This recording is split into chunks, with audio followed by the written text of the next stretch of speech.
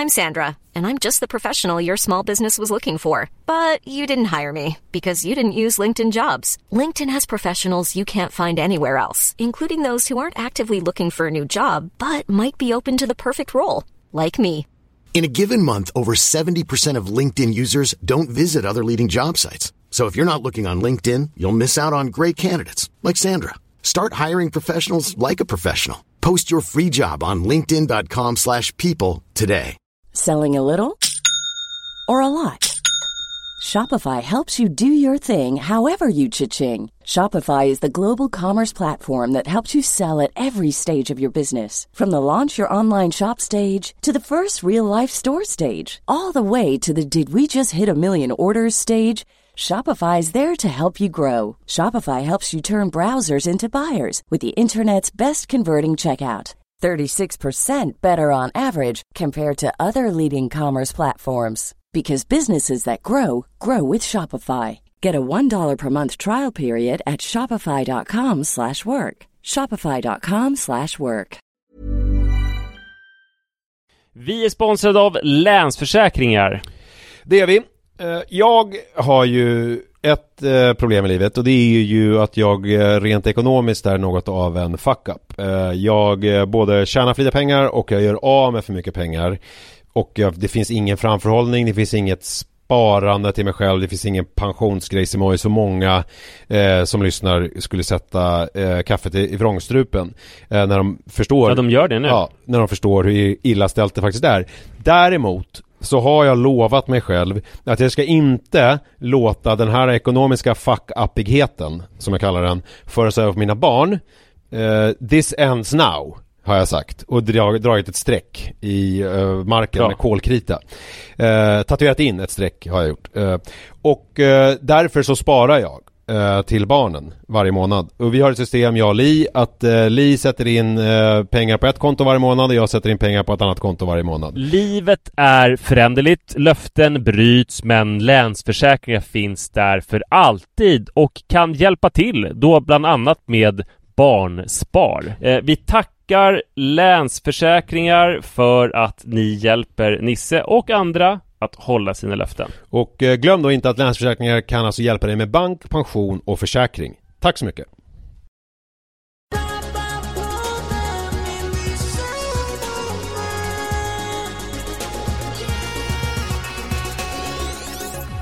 Hallå och välkomna till Pappapodden avsnitt 170. Tack. Som vanligt säger jag det. Det är en stående intern skämt mellan oss två. Ja, alltså ni kära lyssnare. Jonas Hallberg här.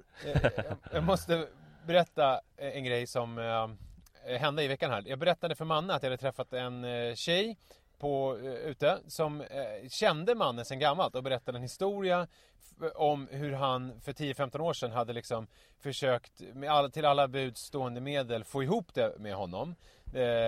Och hon hade... Med henne, alltså jag försökte få ihop det med henne. Ja, jag menar det. Och liksom verkligen varit intensiv, och hon förstod inte riktigt varför han så intensiv och så, vad vill han med mig. Hon hade väl lite sämre självkänsla då än man har idag. Och sen så helt plötsligt bara så var du borta ett tag senare. Det var som att du liksom, jag vet inte, jag såg framför mig typ som en hackspett som intensivt bara kommer till ett träd. Eller de brukar försöka hacka sönder bon. Och sen så tar de en unge och käkar upp typ. Och sen så försvinner de. Fast du liksom hackade, men du hittade ingen unge och så bara försvann du. Och kvar stod hon. Och så berättade jag det här för dig, för jag tänkte att jag skulle få liksom ett ja, jag minns det där och oj vad dåligt jag mådde över det och så här. Men den reaktionen fick jag inte alls, utan ska du berätta för alla som lyssnar nu vad jag fick för reaktion? Att jag mindes inte det där överhuvudtaget. Alltså jag vet vem det är, för det är en person som vi har en jobbrelation till. Men jag minns inte, och jag har ju träffat henne nu, och jag minns inte alls att jag har försökt uppvakta henne eller att vi har haft någonting eller sådär. Nu idag, en vecka efter att du nämnde det första gången, så tror jag att jag kanske kommer ihåg någonting om det, fast jag är fortfarande osäker. Och när jag såg henne då när vi var på möte, alltså, jag kommer inte ihåg, alltså, det var inte ens att det var någonting bekant med henne. Och det var ju omvälvande och fruktansvärt läskig upplevelse. Ja, jag kände det när jag gjorde sån här högarv. Då kände jag nästan som att jag var så här vilken snubbe det. Men det var mer ett chockat men hur kan du som är så gullig man ha varit ett sånt svin? Ja, fast svin ingenting i det du berättade nu var väl svinigt? Jo, men det är ju någonting att du kommer in, kör hårt som fan och sen så bara försvinner du. Alltså det är som att för dem... Men är det någonting som du inte berättar nu för lyssnarna? För det låter ju med, alltså om jag ser det utifrån och inte tänker att det är jag. Om vi tänker så här, en situation där det är en kille som är intresserad av en tjej och som bara, ska vi inte ses, och ringer hela tiden och sen så är hon inte så sugen. Då är det inte så konstigt att man bara släpper det. Ja, det kan vara så kanske. Ja. Men det kan ju också ha varit så att den här killen uppvaktar tjejen jättemycket och sen till slut ligger de och sen hörs de inte mer. Ja, då, när han har fått det han väl att ha, så svalnar intresset typ. Ja, det skulle vara ett mycket mer skrämmande scenario. Och jag vet ju inte exakt vad som hände. Jag har inte så... Nej, jag har inte så höga tankar om mig själv. Så att, alltså, det kan ju verkligen ha varit någonting svinaktigt. Men det som är så vansinnigt obehagligt är att man nu som en vuxen människa som har ganska ändå koll på läget och har barn och lever ett familjeliv och har jobb och sådär, att man kan stöta på folk i situationer som man har en historia med men inte har någon aning om det. Jag tror mörkertalet är enormt. För det tog ju också, vi hade vårt möte med henne för ett halvår sedan och det var först nu som du fick reda på det här och kunde berätta det för mig. Så att många sådana här grejer får man ju inte reda på. Jag kan ge några exempel på hur dåligt jag minns saker. Ungefär för kanske 10 år sedan så var jag hemma hos en kompis på en fest hemma hos henne. Hon skulle åka iväg eller sådär. Och det var fin Östermalmsvåning, du vet, som beskrivs i romanen Jack. Ja, jag vet precis. Den rullar in sig i en orientalisk matta och sådär. Jag vet precis, på Strandvägen var de. Ja, du vet, med stuckatur och hög takhöjd och sådär. Och det var jättekul på festen tills jag inte minns någonting alls. Jag minns bara att saker och ting blev lite blurriga. Och, alltså, för jag vaknade upp på morgonen och så minns jag också att jag tror att det har hänt någonting med en tjej. Och så går jag upp, mår jättedåligt, är bakfull och så är det en lapp. Så här, jag behövde gå, tack för en helt underbar natt typ. Och jag kan för mitt liv inte komma ihåg vem det är. För att jag kommer inte ihåg att jag har... Alltså jag kommer inte ihåg att jag har åkt hem med någon. Jag kommer inte ihåg att jag har hånglat med någon. Jag kommer inte ihåg att jag har legat med någon. Jag kommer inte ihåg någonting överhuvudtaget. Och då är du nu rädd att du springer in i den här personen och hon minns när du underbar natten och tittar på dig med den... Just i den här situationen ordnade sig, för då blev det så att jag försökte hitta ledtrådar. Jag tittade i min säng, då hittade jag ett mörkt hårstrå. Och då kom jag kom ihåg från när jag fortfarande var nykter vilka som var de mörkhåriga på festen. Och så liksom hoppades jag hoppas till den här tjejen som var så söt liksom. Det skulle ju vara mäktigt. Synd att jag inte kommer ihåg det. Sen kollade jag också min iTunes-spellista. Man kunde se, vet inte om man kan fortfarande, när det hade spelat senast. Jag kunde se att klockan 3:43 så lyssnade vi ändå på de här låtarna. Och så smsade hon mig och ville träffas. Och jag kunde inte motstå det för att jag ville veta vem det var. Så träffades vi på Tranan. Och då hade jag en väldigt uttänkt strategi att jag skulle sitta i mitten av lokalen, så jag skulle vara synlig, men jag skulle titta åt andra hållet. Alltså inte mot dörren. Ja, just det. För att det var ju viktigt att hon såg mig först, så hon kunde gå fram till mig och klappa mig på axeln. Det läskiga var att när hon knackade mig på axeln så kände jag inte igen henne. Alltså jag kände inte igen henne alls. Du kommer inte ihåg henne från festen? Hon var inte en av de här personerna som jag minns från festen. Nej. Men så hade vi en jättetrevlig kväll. Och så inledde vi någon grej i alla fall. Och jag berättade aldrig för henne att jag inte hade kommit ihåg henne. Men hur hade ni träffats då? Var det på festen eller? Ja, det var på festen. Och sen hade vi... Men hon måste ha dykt upp då efter att du hade gått in i dimman. Ja, precis. Jävligt läskigt. Och en annan grej, det var när jag var också ungefär för 10 år sedan, så var jag på Spybar. Och så tror jag att jag tittade på en tjej som var jättesöt. Jag tittade liksom uppskattande på henne. Men hon tittade väldigt argt på mig. Ja.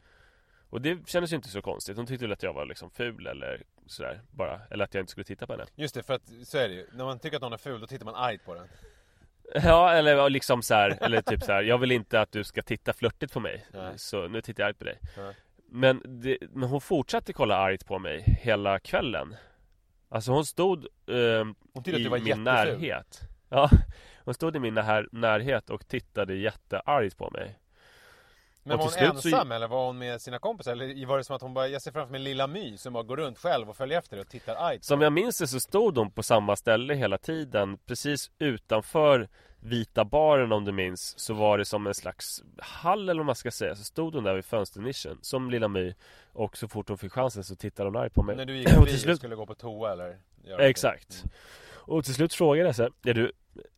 Och det var ju konstigt samtal. För det var ju någon som jag utgick från att jag hade träffat. Är du arg på mig för någonting? Och då berättade hon att hon var väldigt arg på mig. För att 3 dagar tidigare så hade hon följt med hem till mig. Och vi hade haft en härlig natt tillsammans liksom. Och då tyckte hon det var väldigt konstigt att jag inte ens hälsade på henne nu. Problemet var att jag kände inte igen henne överhuvudtaget. Och då berättade hon att... Det var du tvungen att säga då, för där kunde du inte mörka och bara, jo förlåt, jag hade inte tid. Då sa jag känner inte igen det överhuvudtaget. Det här är det sjukaste jag hört i mitt liv. Jag blir jätteorolig. Men hur kan du liksom ha legat med mig? Jag måste ha varit så full så det inte gick liksom. Hon bara, jo men det gick bra. Och det är också konstigt sånt att du inte känner igen mig. För vi gick ju i gymnasiet tillsammans. Jag gick ju i din flickväns klass. I S3B. Och bara, ja. Vänta, jag gick i din flickväns klass också. Ja. Alltså den dåvarande flickvän eller ja, nej, alltså eller hon precis. som stod vid din sida när du hade det där samtalet. som också tittade surt på mig. Ja. Och du bara, är du arg på mig? Varför är alla arga på mig? Nej, utan det var ju då flickvän som jag haft i gymnasiet. Men Manne, när du nu berättar det här och att jag tidigare sa så här, fan vilket svin du var. Det är ju liksom när man ser det i ljuset av det här som jag kan säga en sån kommentar. För att även om du likt en skicklig jurist eller advokat kan i varje enskilt fall förklara bort det. Men man ser ju, om man tittar på det stora hela, så är det ju inte en helt fördelaktig bild av din. Nej, det är det verkligen inte. Alltså om jag ska försvara det på något sätt så är det ju att det var ju liksom aldrig meningen. Nej. Att inte komma ihåg. Jag hade rätt dåligt minne. Det var ju ofta så där också att jag skulle gå och ta en öl med någon. Och sen på vägen hem hände någonting som gjorde att jag tappade minnet. Och sen när jag vaknade på morgonen så var det bara så här, vad konstigt. Jag var och tog en öl med någon. Och sen så kom jag inte ihåg vad som hände. Och då kan det ju ha varit att jag typ låg med någon. Eller bara att jag tog en Fernet på någon sundkak på vägen. Men jag tappade liksom minnet. Men kan Fernet vara alltså en Fernet kunde göra. Men var det någonting du slog på, tror du? Det här med, för folk som har alkoholproblem, det första man säger är ju så här, får man minnesluckor när man dricker alkohol, då är det tecken på att man har problem. Att man dricker för mycket. Men ibland kan jag få känslan av att vissa personer i min närhet är som att de, när de har krökat så har de liksom gått in i det där. Att de liksom plockar fram någonting som liksom väller upp. Som att alkoholen är en dörr in till den världen. Förstår du vad jag menar? Att man då liksom släpper allting. Nej, så var det verkligen inte. För att jag ville ju verkligen komma ihåg. Alltså för det var ju inte som att jag var med om några jobbiga saker. Eller att, alltså jag ville ju komma ihåg såklart. Och det var ju jättesmärtsamt att inte göra det. Så det var ju hemskt. Och det jag kommer fram till då, som jag inte har tänkt på så otroligt länge, det är att jag gick ju ut 5 dagar i veckan. Och typ alltid så följde jag med någon hem eller någon följde med hem till mig. Och jag minns inte vilka det var. Vissa minns jag ju som jag kanske träffade fler gånger eller som jag träffade när jag var nykter också. Men alltså jag tror jag minns 10%. Ja, och du springer runt ganska många där ute som kan titta argt på dig fortfarande fast du inte ja, varför. Eller alltså jag tror inte för att smickra mig själv eller någonting, men eller som kan titta liksom uppskattande på mig också. Så här, gud vilken härlig natt vi hade. Ja, just det. För att det blev inte något konstigt. För de kanske också tänkte på det som en engångsgrej. Och vet inte att jag glömde bort det sen. Men nu kanske jag säger, jag tittar glatt på dig för att jag minns hur härligt vi hade det. Men du tittar bara frågande tillbaka. Eller då folk som man ska jobba med, som måste då tycka jag är väldigt knepig, som låtsas att jag inte minns. Eller den här kvinnan som du träffade, vad hade hon för teori om att jag inte hade visat någonting på det här mötet? Nej, hon trodde inte att du minns överhuvudtaget. Ja, hon utgick ifrån det då. Ja. Nej, men så det är liksom minerad mark. Så om det är någon som lyssnar som jag har hängt med sådär, så det är med ursäkt, men jag minns nog inte det. Och det är inte för att vara elak eller så, utan bara för att jag hade det problemet. Ja, att jag var väldigt glad på att följa med folk hem, eller att folk följer med hem till mig, men så kommer jag bara inte ihåg det. Sorry. Alltså, det är ju roligt det här med hur olika du och jag är. Jag har ju aldrig haft en minneslucka i hela mitt liv. Nej. Och det är inte som att jag spottade i glaset, men jag tror ju att det är en personlighetsfråga också. Jag menar, jag vill ju inte släppa kontrollen. Jag vägrar ju det. Det är det värsta. Och du liksom, du ska väldigt mycket till alltså innan jag gör det faktiskt. Men det är också speciellt för att när jag föreläser och de får ställa frågor, så är en väldigt vanlig fråga är så här, hur många har du legat med? Ja. Det är en fråga som jag aldrig skulle svara på även om jag visste. Men det är smärtsamt varje gång jag får frågan att inte ha någon aning. Ja. Vet du hur många du har legat med? Alltså, jag hade ju jävla bra koll på det där ganska länge. Men sen har ju åren gått och jag har ju varit ihop med Li i himla länge. Så och då går det undan. Och då kanske du inte kan skriva upp det på samma lista, för det skulle de kunna upptäcka, eller hur menar du? Precis, det blir så mycket. Nej, men så att allting börjar ju vattnas liksom, allt innan Li börjar ju bara bli ett surr. Och jag kommer inte ihåg längre vad som är. Jag kommer inte ihåg vilka jag har legat med och vilka jag inte legat med. Igår var det till exempel, så var jag ute och käkade, och då servitrisen kände jag igen som fan. Och då var det så här, är hon någon skådis som inte är känd längre, som var med i någon såpa när jag var tonåring? För att hon appellerade till någon slags långt bak i mig. Alltså det var inte liksom, det var inte någon jag träffade förra veckan. Alltså det kände jag. Det kanske var någon i Klassliv. Det skulle kunna vara någon i Klassliv. Men jag fick också en sån här känsla av att vi hade något förflutet. Och då jag var lite mer rakt på, så jag frågade henne så här: gud, jag känner igen det jättemycket. Men vi kom aldrig fram till vad det var. Vi lyckades ringa in, alltså att hon var uppväxt på Södermalm och hade gått på Södra Latin, och vi var jämnåriga. Och alltså att man kunde se gemensamma bekantskaper. Men det var aldrig att jag fick en uppenbarelse att det är hon umgicks då. Och då undrar jag, och hon minns mig vagt också. Men det var som att när jag såg henne så kände jag vet inte om jag kände att jag hade haft känslor för henne, eller om jag kände liksom hela den, du vet, tonårsperioden i sitt liv. Alltså om det var det hon symboliserade. Förstår du vad jag menar? Att en kanal till. Du blev kär igen när du såg. Ja, men liksom. lite sådär. Fast jag visste inte. Och då, det var ju lite läbbigt, för jag har ingen aning om vad vi har haft för oss överhuvudtaget.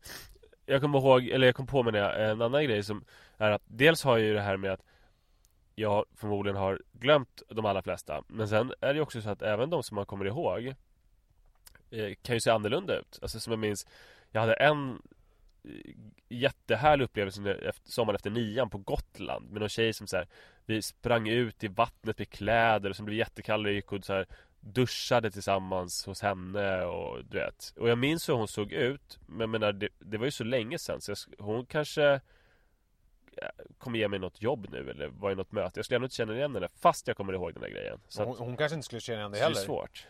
Nej, så är det ju. Det är ju, tänk dig hur många man träffar som man kanske har haft en grej med och som ingen minns överhuvudtaget. Ja. Ja, tanken svindlar.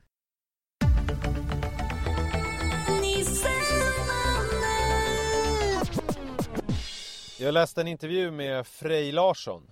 Du vet, Maskinen och Far och son, och gör alla de här olika Slagsmålsklubben. Ja, och sen så. Eller hur? Ja, det var ju genombrottsbandet. Spelade blipplopp musik, instrumental tv-spelsmusik. Älskade det. Och har ju också gjort det här som du tycker om, som gick på TV4 Play, Kamikaze TV. Nej, vad heter det? Det heter inte Kamikaze TV. karate... Nej, skitsamma. Men det var jävligt bra i alla fall. Ja, Simon Gärdenfors och Frej Larsson. exakt. Han... I intervjun så tog de upp föräldraskap. För att hans pappa var ju alkoholist. Ja. Och han pratar om det. Och när vi kommer in i intervjun här, jag ska läsa ett utsnitt, så måste man ju ha det med sig. Att han hade en pappa som var jävligt strulig. Hur ser du på att bli pappa? Nej, jag tror inte det. Farsan svängde höger och då är det nog bra om jag svänger vänster. Jag kan inte ens tvätta utan att det ena leder till det andra och sen är jag plötsligt på Bahamas. Att då ha ansvar för någon som måste ha mat, jag hade aldrig förlåtit mig själv. Men kanske om man flyttar någon annanstans där man bara kan tänka på barn, att det är ens huvudprojekt. Men sen så, där har han ju kommit in i någonting där, att en tanke att ja, man kanske skaffar barn ändå. Men sen så ändrar han sig. Men sen kanske de ändå blir nazister.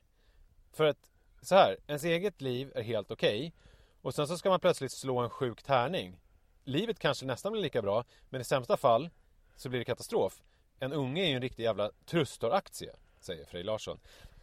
Och Trustor-aktie fattar jag inte riktigt. För Trustor var väl, det var ju det här företaget som liksom typ köpte upp sig själv av sina egna pengar och sen så blossade upp aktierna och sen sålde av dem, så att det var ju, aktierna var ju jättemycket värda och man kunde tjäna jättemycket pengar. Men sen så man vill ha ett barn som är en Trustor-aktie. Ja, man vill bara inte ha det juridiska efterspelet. Ja, det är väl det som är problemet. Så jag förstår inte riktigt den liknelsen. Men Så jag skulle sagt, det är så här, ens barn är som om man har sålt en Trustor-aktie och sen blir det juridiska efterspelet.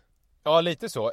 Om det är det han menade. Eller om det, eller för att jag började också tänka på rysk roulette. Men rysk roulette är ju dåligt för att då är det så här, antingen dör man eller så är allt som vanligt. Och det menar han inte heller. För att det som händer när man skaffar barn är ju att man kastar in någonting i mixen och man vet ingenting om vad som kommer hända med vare sitt eget liv. Men man vet inte heller hur ens eget barn kommer att bli. Det kan ju bli så här, alltså i värsta fall så har man skaffat 2 barn som kommer bli olyckliga och liksom leva dåliga liv och man kommer må asdåligt för deras skull, så att säga. Det skulle ju vara skittråkigt om det blev så. Ja. Så att, och då tänker han då att med sin bakgrund då, så här som han är, och så är liksom är kanske då risken större att barnet, för att det är så här, att han kanske trots all skit har lyckats, så är risken större om han får ett barn att de kanske inte klarar av omständigheterna.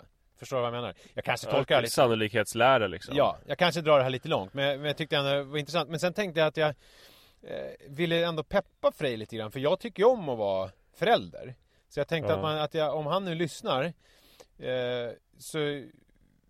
så har jag en lista på, alltså ganska så här, vad ska man säga, kända föräldrar som också är, det kanske inte är 9-5 föräldrar heller, som ändå har fått barn som mår bra och som har lyckats och blivit liksom till och med lyckade, alltså liksom konstnärligt, och inte bara att de blev fullt normala utan också kanske har tagit ett steg vidare på något vis. Så Frej, lyssna nu här. Då har vi första exemplet som jag kom på. Det är Michael Douglas.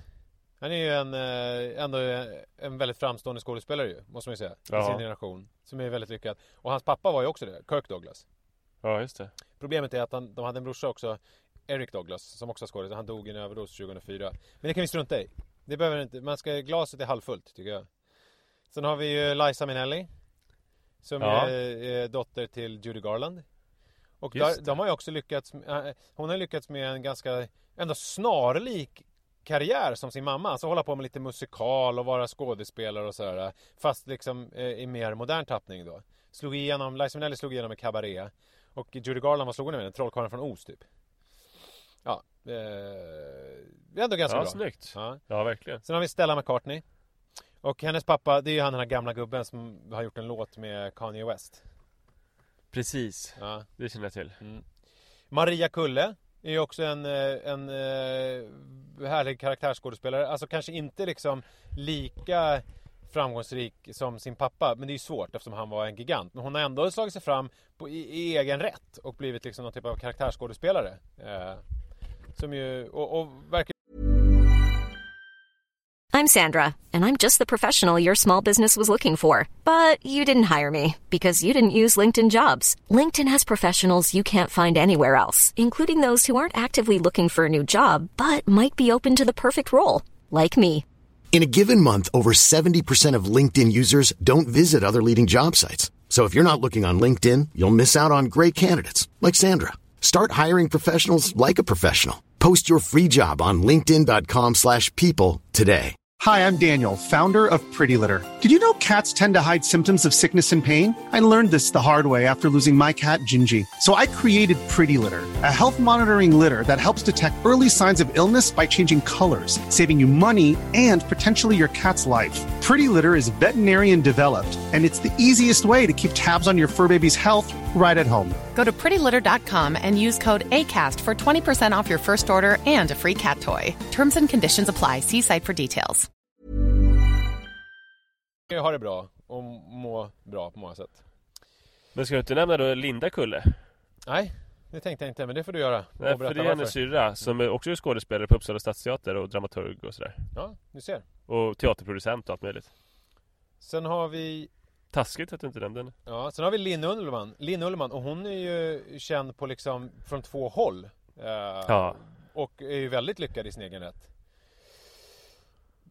Hon är ju dotter då till Liv Ullman och Ingmar Bergman. Sen har vi både Fiona Fitzpatrick och Rebecca Scheia. Alltså Rebecca och Fiona har ju kända, alltså Staffan Scheia, Rebeckas är ju... Och dessutom Rebeckas mamma var ju med i såpor på 90-talet. Ja, det visste jag inte. Marianne Scheia. Ja, det visste jag inte. Men Rebecca, alltså Staffan Scheia var ju en sån här, han var ju typ slog igenom, han var ju nästan någon sån här barnstjärna i stort sett ju. Ja, typ 12-årsåldern slog han igenom. Pianovirtuos. Och sen så Fitzpatrick, tappat hans förnamn, vilket känns klantigt. Alltså Fionas pappa är ju också en musikerlegend och producent och sådär. Ja, för det man kunde tänka sig, det var ju en Fitzpatrick som skapade brödraskapet Wolfpack. Ja. Den kriminella organisationen, så jag trodde det var det. Okej. Sen har vi Lykkeli. Ja, Silversurfaren. Ja, precis. Vad var han? Basist eller gitarrist i Dag Vag. Exakt. Ja. Har jag några mer exempel? Nej, men jag har Eva och Åsa Bäckman. Ja. Som är programledare och litteraturkritiker. De är det. ju döttrar till Erik Bäckman, som var författare och litteraturkritiker. Och väldigt duktig. Bra exempel. Och det verkar gått jättebra för dem. Bra man. Jag har också Manne Forsberg, son till Lars Ragnar Forsberg. Just det. Ja, gått jättebra. Från honom. Jag har ett dåligt exempel dock. Ja. Som kanske, jag vet inte, men det man måste ha med det också. Det är, både du och jag har ju sett färdigt Vinyl eller Vinyl, HBO-serien. Och då måste jag ändå säga att James Jagger, som spelar en av huvudrollerna i den serien, han är ett exempel på någon som inte har lyckats. För att han ska ju spela någon utlevande rockstjärna i den här serien. Och alltså, det är sällan jag har sett någon när jag tänkt så här, det här är en riktigt dålig skådespelare. Men när jag såg den serien så tänkte jag det om honom. Det här är inte bra, tänkte jag många gånger. Och då är det punkstjärnan? Ja. Är han barnbarn till Mick eller? Nej, barn. Han är ju son till Mick Jagger och hans 80-talshustru, om man får uttala sig så, Jerry Hall, som var kända på 80-talet. Och nej, det är ju inte bra alltså.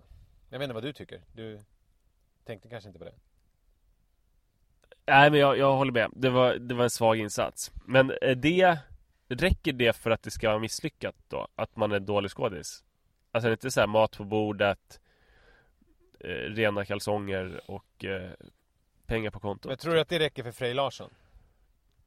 För honom verkar det ju räcka då att barnen inte ska bli psykiskt misshandlade av honom och att de inte ska bli nazister ju. Så ja, det skulle ju vara lyckat väl. Ja, men då var ju det, även det är ett gott exempel för honom. Ja, det tror jag faktiskt. De behöver inte bli Michael Douglas, alltså några riktigt lyckade skådespelare. De kan också bli misslyckade skådespelare, men som ändå bringar home the bacon. Men grejen är ju att anledningen till att James Jagger får det här jobbet, alltså Mick Jagger är ju någon slags exekutiv producent för den här serien. Ja, och det är väl jättestarkt att de jobbar tillsammans, far och son sådär. Men Frej Larsson, det skulle ju innebära då att han skulle fixa ett jobb åt någon som skulle göra dålig typ dansmusik. Förstår jag vad jag menar? Så att det är det man måste... Ja, men då lägger vi fram det till Frej. Att Frej, det är inte så att ditt barn kommer bli nazist. Det tror vi inte. Utan det kommer vara någon som du tycker jättemycket om, Du kommer inte veta att du hade så mycket kärlek i dig. Sen kommer det här barnet växa upp. Du kommer vara jättestolt över barnet. Men sen kommer det vara en dag när du ger barnet möjlighet att jobba med något musikprojekt som du själv också är inblandad i. Du kanske är producent. Och så kommer barnet göra jättedålig musik. Men förmodligen så kommer du vara så förblindad av kärlek så du tror att det är bra musik. Men alla andra kommer tycka att det är dåligt. Ja. Antingen det eller inte barn. Välj själv.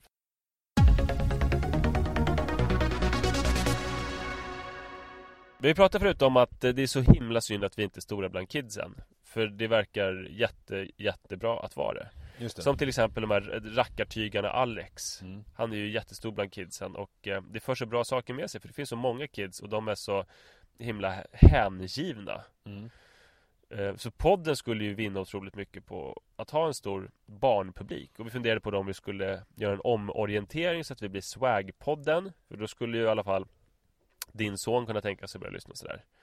Sen har vi glömt bort lite grann den här strävan. Och vi har väl inte gjort någon riktig omorientering för att prisa barnen. Eller har du gjort någonting i den riktningen? Nej,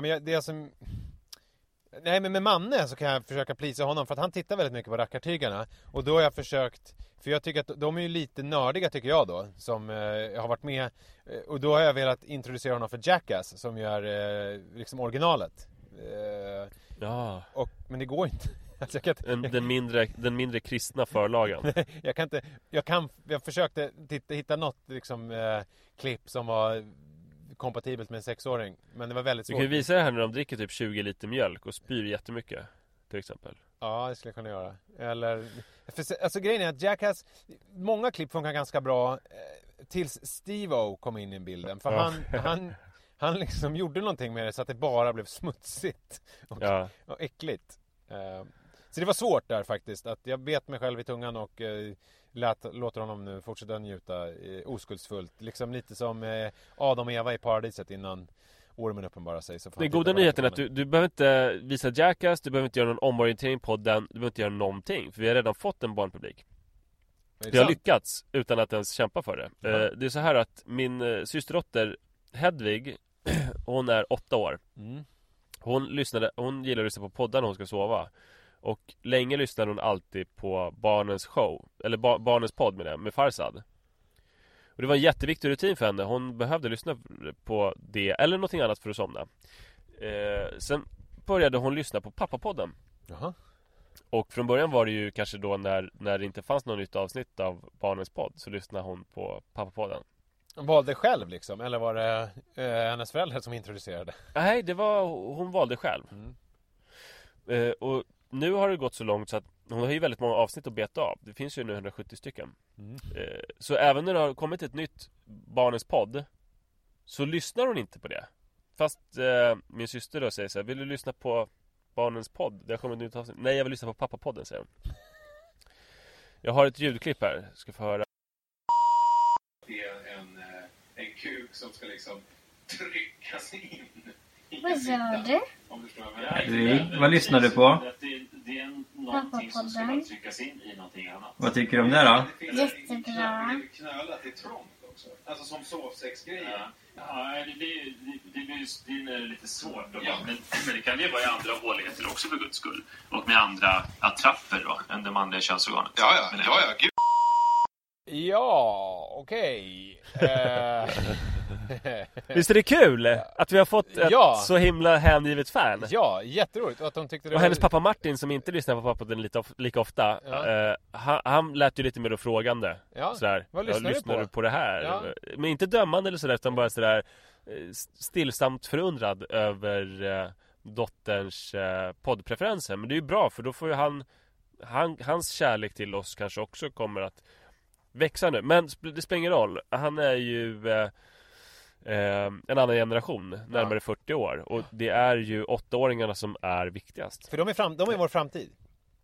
Vi får kolla nu, för det är viktigt när Hedvig börjar följa dig på Instagram. Ja, just det. Då vet vi att hon följer redan mig, men det är fusk eftersom jag är hennes morbror. Men hon börjar följa dig, och sen när hennes kompisar börjar följa dig.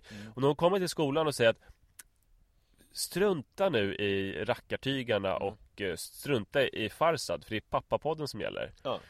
Och det sprider sig. Från Nyköping till Oxelösund till... Där med båt sprids det från Oxelösund.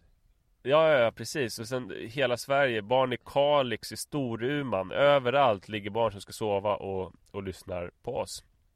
Jag ser fram emot det. Då kommer det vara härligt för statistiken. Mm. Och förvirrande för sponsorerna. Det är våras för Pappapodden.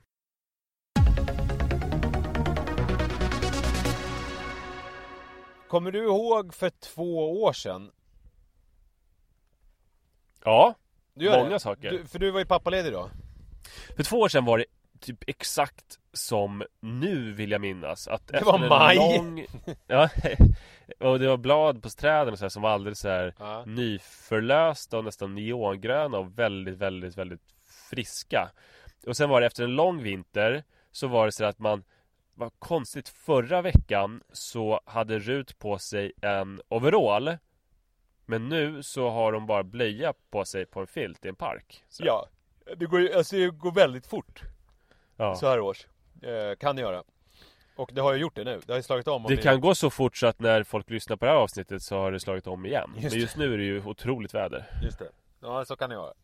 Men nu är det ju underbart att gå ut, promenad, det är inga åkpåsar, det är inga liksom jobbiga grejer, utan man går ut och går och det är, solen skiner och man fikar utomhus och sådär. Och jag gick och var bara lycklig häromdagen. Men sen slog mig någonting som jag minns att du pratade om för 2 år sedan. Ja. När det gäller att vara pappaledig så här års. Ja, det är svårt. För att alla som ser en tror ju att man är en sån här pappa som har gått på sin ledighet precis nu. Och ska liksom bara, vad heter det, plocka russinen ur föräldraledighetskakan. Ja. Så att... Ja, vi pratade om det i podden när jag var i sandlådan i lekparken Lugnet. Och, ja, för du hade ju för du löste ju det på ett ganska speciellt sätt, tyckte jag och många lyssnare med mig. Eftersom ja, du... att jag avbröt 2 kvinnors samtal om att det är härligt på våren med att det är verkligen härligt. Nu får man lite kompensation för att man har varit föräldraledig under hela vintern när det har varit så kallt. Ja, typ. Du var ju helt störd. Ja, som så ofta. För jag brottades med det där också. Och hur jag skulle ta mig ur det här. För jag var och fikade. Förlåt, de här kvinnorna som jag avbröt, de bara, vad pratar de om? Ska du inte adressera det faktumet att vi har legat med varandra? Ja, just det. De tittade argt på dig. Nej, men jag träffade en kvinnlig bekant tillsammans med en väninna. Alltså hon var tillsammans med en väninna på ett fik. Och vi började prata och så, om att vädret var härligt och sådär. Och jag löste det, jag tänkte inte på dig då och hur du hade löst det. Men jag löste det på så sätt att jag började skämta om, alltså metaskämta lite som jag gör nu. Att jag pratade om att jag tyckte att det var jobbigt. För att nu tror ju alla att jag precis har gått på pappaledighet. Och att jag borde ha en sån här... För jag kommer ihåg att du sa i podden att man skulle trycka upp en t-shirt. Där det stod så här... been here since bla bla bla bla bla. Och då, det som mitt förslag då, vilket jag också drog nu, det var att man skulle ha en sån här sandwich, du vet sandwichpojke, att man har som ett plakat på framsidan och på baksidan av kroppen där det står I've been here since oktober eller någonting. Men alltså jag prövade ju den strategin då också, att berätta om situationen så att man skulle kunna skratta åt den. Ja. Men det jag förstår nu med lite perspektiv, det är att det blir ju samma sak. Alltså för att folk är ju smarta. Den här personen som är mottagaren för den här berättelsen är ju en person som kommer förstå att den här pappan vill bara berätta att han har varit föräldraledig länge och är väldigt duktig. Alltså man genomskådar ju det ganska lätt. Ja, just det. Eller hur? Ja, gud ja. Men jag vet inte om det är... eller vad tror du? Tror du att din stil då, när du avbröt ett samtal, är bättre? När du bara genom att liksom... Bara, ja men hörni, lite skönt komma in och bara, jag har varit, vad jobbigt det var i vintras. Än min, för nej, det är såklart. Det är såklart att min stil var sämre. Men den bästa borde ju vara att det räcker för en att man vet vem man är och vad man har gjort. Och att man inte bryr sig om andra. Men det är ju omöjligt för dig och mig. Det är klart att det är det bästa. Men nu är det så här, du och jag har den här verktygslådan att jobba med. Och då är det så här, hur ska vi göra det bästa av situationen med det som vi har?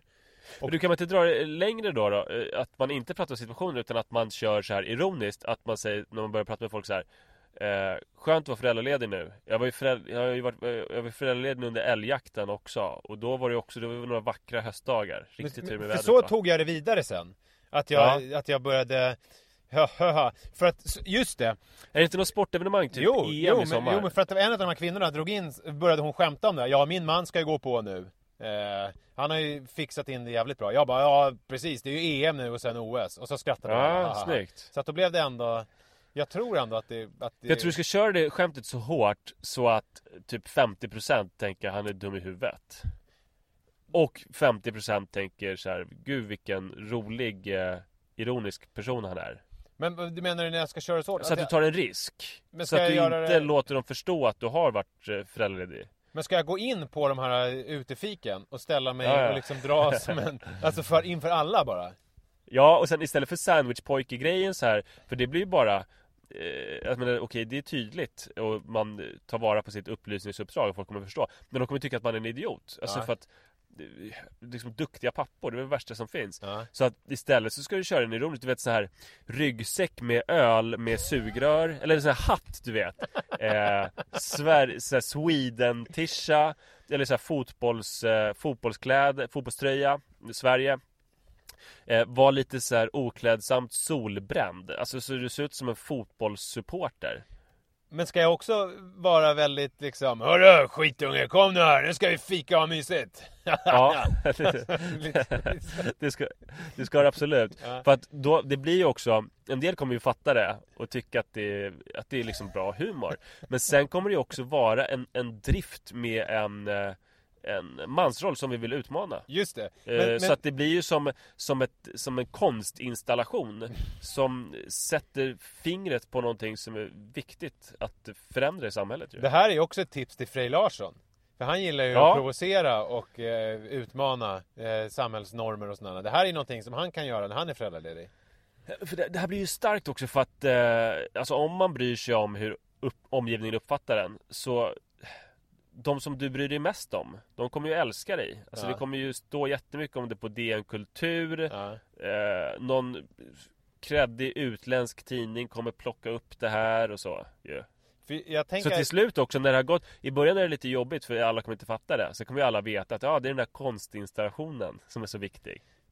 Och det som är fördelen med det också, rolig. För att om vi säger att jag kommer in på ett fik och så kommer jag in lite småpackad, för det är bra när jag är det.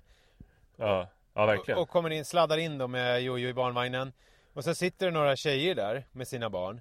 Så sätter jag Jojo hos dem. Och de bara, vad fan, kan ni ta någon här? Jag är pappaledig, jag ska hem och kolla matchen. Och så drar jag därifrån och går hem och kollar matchen. För då blir det ju dels den här ironiska leken med mansrollen och den här provocerande konstverket, samtidigt som jag också får titta på fotbollen som jag också vill göra. Och vara full. Och vara lite full. Och du kan liksom så här röka cigg och du kan ju titta på telefonen, någonting som du inte brukar våga och så. Du kan ju tillåta dig jättemycket. Ja. Vad härligt det kommer att bli för dig. Och också med att jag också kan leva ut det, för att jag kan också ligga med de här kvinnorna. För livet är ju om att det är konst. Ja, fast problemet är att de här kvinnorna ska ju inte vara attraherade av dig. Alltså för det är lite så här, om en kvinna tänker att han är den här klassiska mannen som skiter i sitt barn men bryr sig om fotboll. Om de tror på det och vill ligga med dig, då kan du ligga med dem. Just som en del av projektet. Men kan man inte men om de är konstkännare som är så här: gud vilket intressant konstverk, jag älskar Nisse, jag vill ligga med dem, då kan du inte göra det. Förstår du skillnaden? Ja, men jag kan ju ligga med dem, fast då, eller i och för sig de kan jag kanske inte ligga med, men däremot så kan de få titta på när jag ligger med folk som inte vill ligga med mig. Absolut. För att jag kan ju säga, ett nej är ju inte ett nej för mig då. Nej. Utan då kan jag ju liksom, jag tar vad jag vill ha, så att säga. Jaha. Ja. Alltså du tänker på våldtäkt? Ja, alltså vissa kallar det, men jag tycker att det är en gråzon, tycker jag. Ja. Blurred Lines, har du hört den låten? Jävligt bra. Tror du att du kommer komma ihåg, eller att din karaktär ens kommer komma ihåg det här efteråt? Nej, det tror jag inte. Jag tror inte heller det. Nej. Ja, men det här är ju att ta det ett steg till. Jag gillar det här. Det är ju, konst. Det började som en tanke på en t-shirt med ett tryck för 2 år sedan. Och en förlupen kommentar i sandlådan. Och slutade med det här. Vi har levlat. Men det är så här, when in doubt, satsa på konst. Exakt.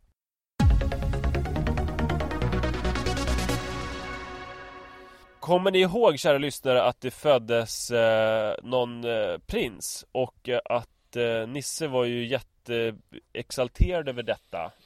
Men vi var båda lite kritiska till att det här barnmorsketeamet som de hade haft någon speciell kontaktstrategi och liksom släppt allting för att kunna förlösa det här prinsbarnet. På ett vanligt sjukhus där det ju finns kvinnor som inte föder prinsar. Vi fick en kommentar om det här. En historia inifrån Danderyds sjukhus. Så här skriver hon. Hej, älskar er blogg och podd. Vi bara kommentera det här med Carl Philip och Sofias förlossning på Danderyd. Där jag själv blev akut inlagd för operation på grund av utomkvedshavandeskap förra måndagen. Alltså den 18/4. Alltså dagen innan lillprinsen kom. Min operation skulle ske cirka 18:19 på kvällen. På grund av att jag måste ha fastat i minst 6 timmar. Ingenting hände. Jag väntade och mådde skit, fysiskt och psykiskt. Frågade och tjatade. När ska jag opereras? Fick till svar att det var en lite speciell förlossning och att alla läkare måste vara stand-by. Oj, vad hemskt, tänkte jag. Det är en komplicerad förlossning på liv och död.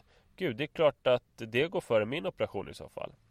Så jag fortsatte vänta och fasta. Var det så jävla dåligt och bad om smärtstillande alternativt sömnmedel så jag i alla fall kunde sova mig igenom den här skiten. Fick inget av ovanstående. Hur som helst, först dagen efter, den 19/4 klockan 15, rullades jag in till operation. Efter att ha vaknat till ordentligt cirka 21 på kvällen läste jag sen på Aftonbladet att en prins föds på sjukhuset. Förstod att det var den speciella förlossningen de nämnt tidigare och fick det bekräftat av en underbar och förbannad sköterska som tyckte det var för jävligt. Nu måste jag läka och landa i allt detta, men kanske har jag sen ork att gå vidare med detta. Kram på er. Ja, jag vet inte ens om vi behöver kommentera det här. Var och en får dra sina egna slutsatser, tycker jag. Ja, verkligen. Man kan ju känna efter det här att gud vad härligt med speciella prinsförlossningar. Eller så känner man något annat. It's up to you guys. Tack snälla för uppmärksamheten. Hoppas att ni får det härligt. Det ska väl vi försöka ha. Ni får gärna använda hashtaggen pappapodden. Det är det bästa jag vet när det händer. Så är det. Tack för att ni lyssnade. Hej då! Hej! Hey, it's Paige DeSorbo from Giggly Squad. High quality fashion without the price tag. Say hello to Quince. I'm snagging high-end essentials like cozy cashmere sweaters, sleek leather jackets, fine jewelry, and so much more. With Quince being 50 to 80% less than similar brands. And they partner with factories that prioritize safe, ethical, and responsible manufacturing. I love that. Luxury quality within reach. Go to quince.com/style to get free shipping and 365-day returns on your next order. Quince.com/style. Hi, I'm Daniel, founder of Pretty Litter. Did you know cats tend to hide symptoms of sickness and pain? I learned this the hard way after losing my cat, Gingy. So I created Pretty Litter, a health monitoring litter that helps detect early signs of illness by changing colors, saving you money and potentially your cat's life. Pretty Litter is veterinarian developed, and it's the easiest way to keep tabs on your fur baby's health right at home. Go to prettylitter.com and use code ACAST for 20% off your first order and a free cat toy. Terms and conditions apply. See site for details.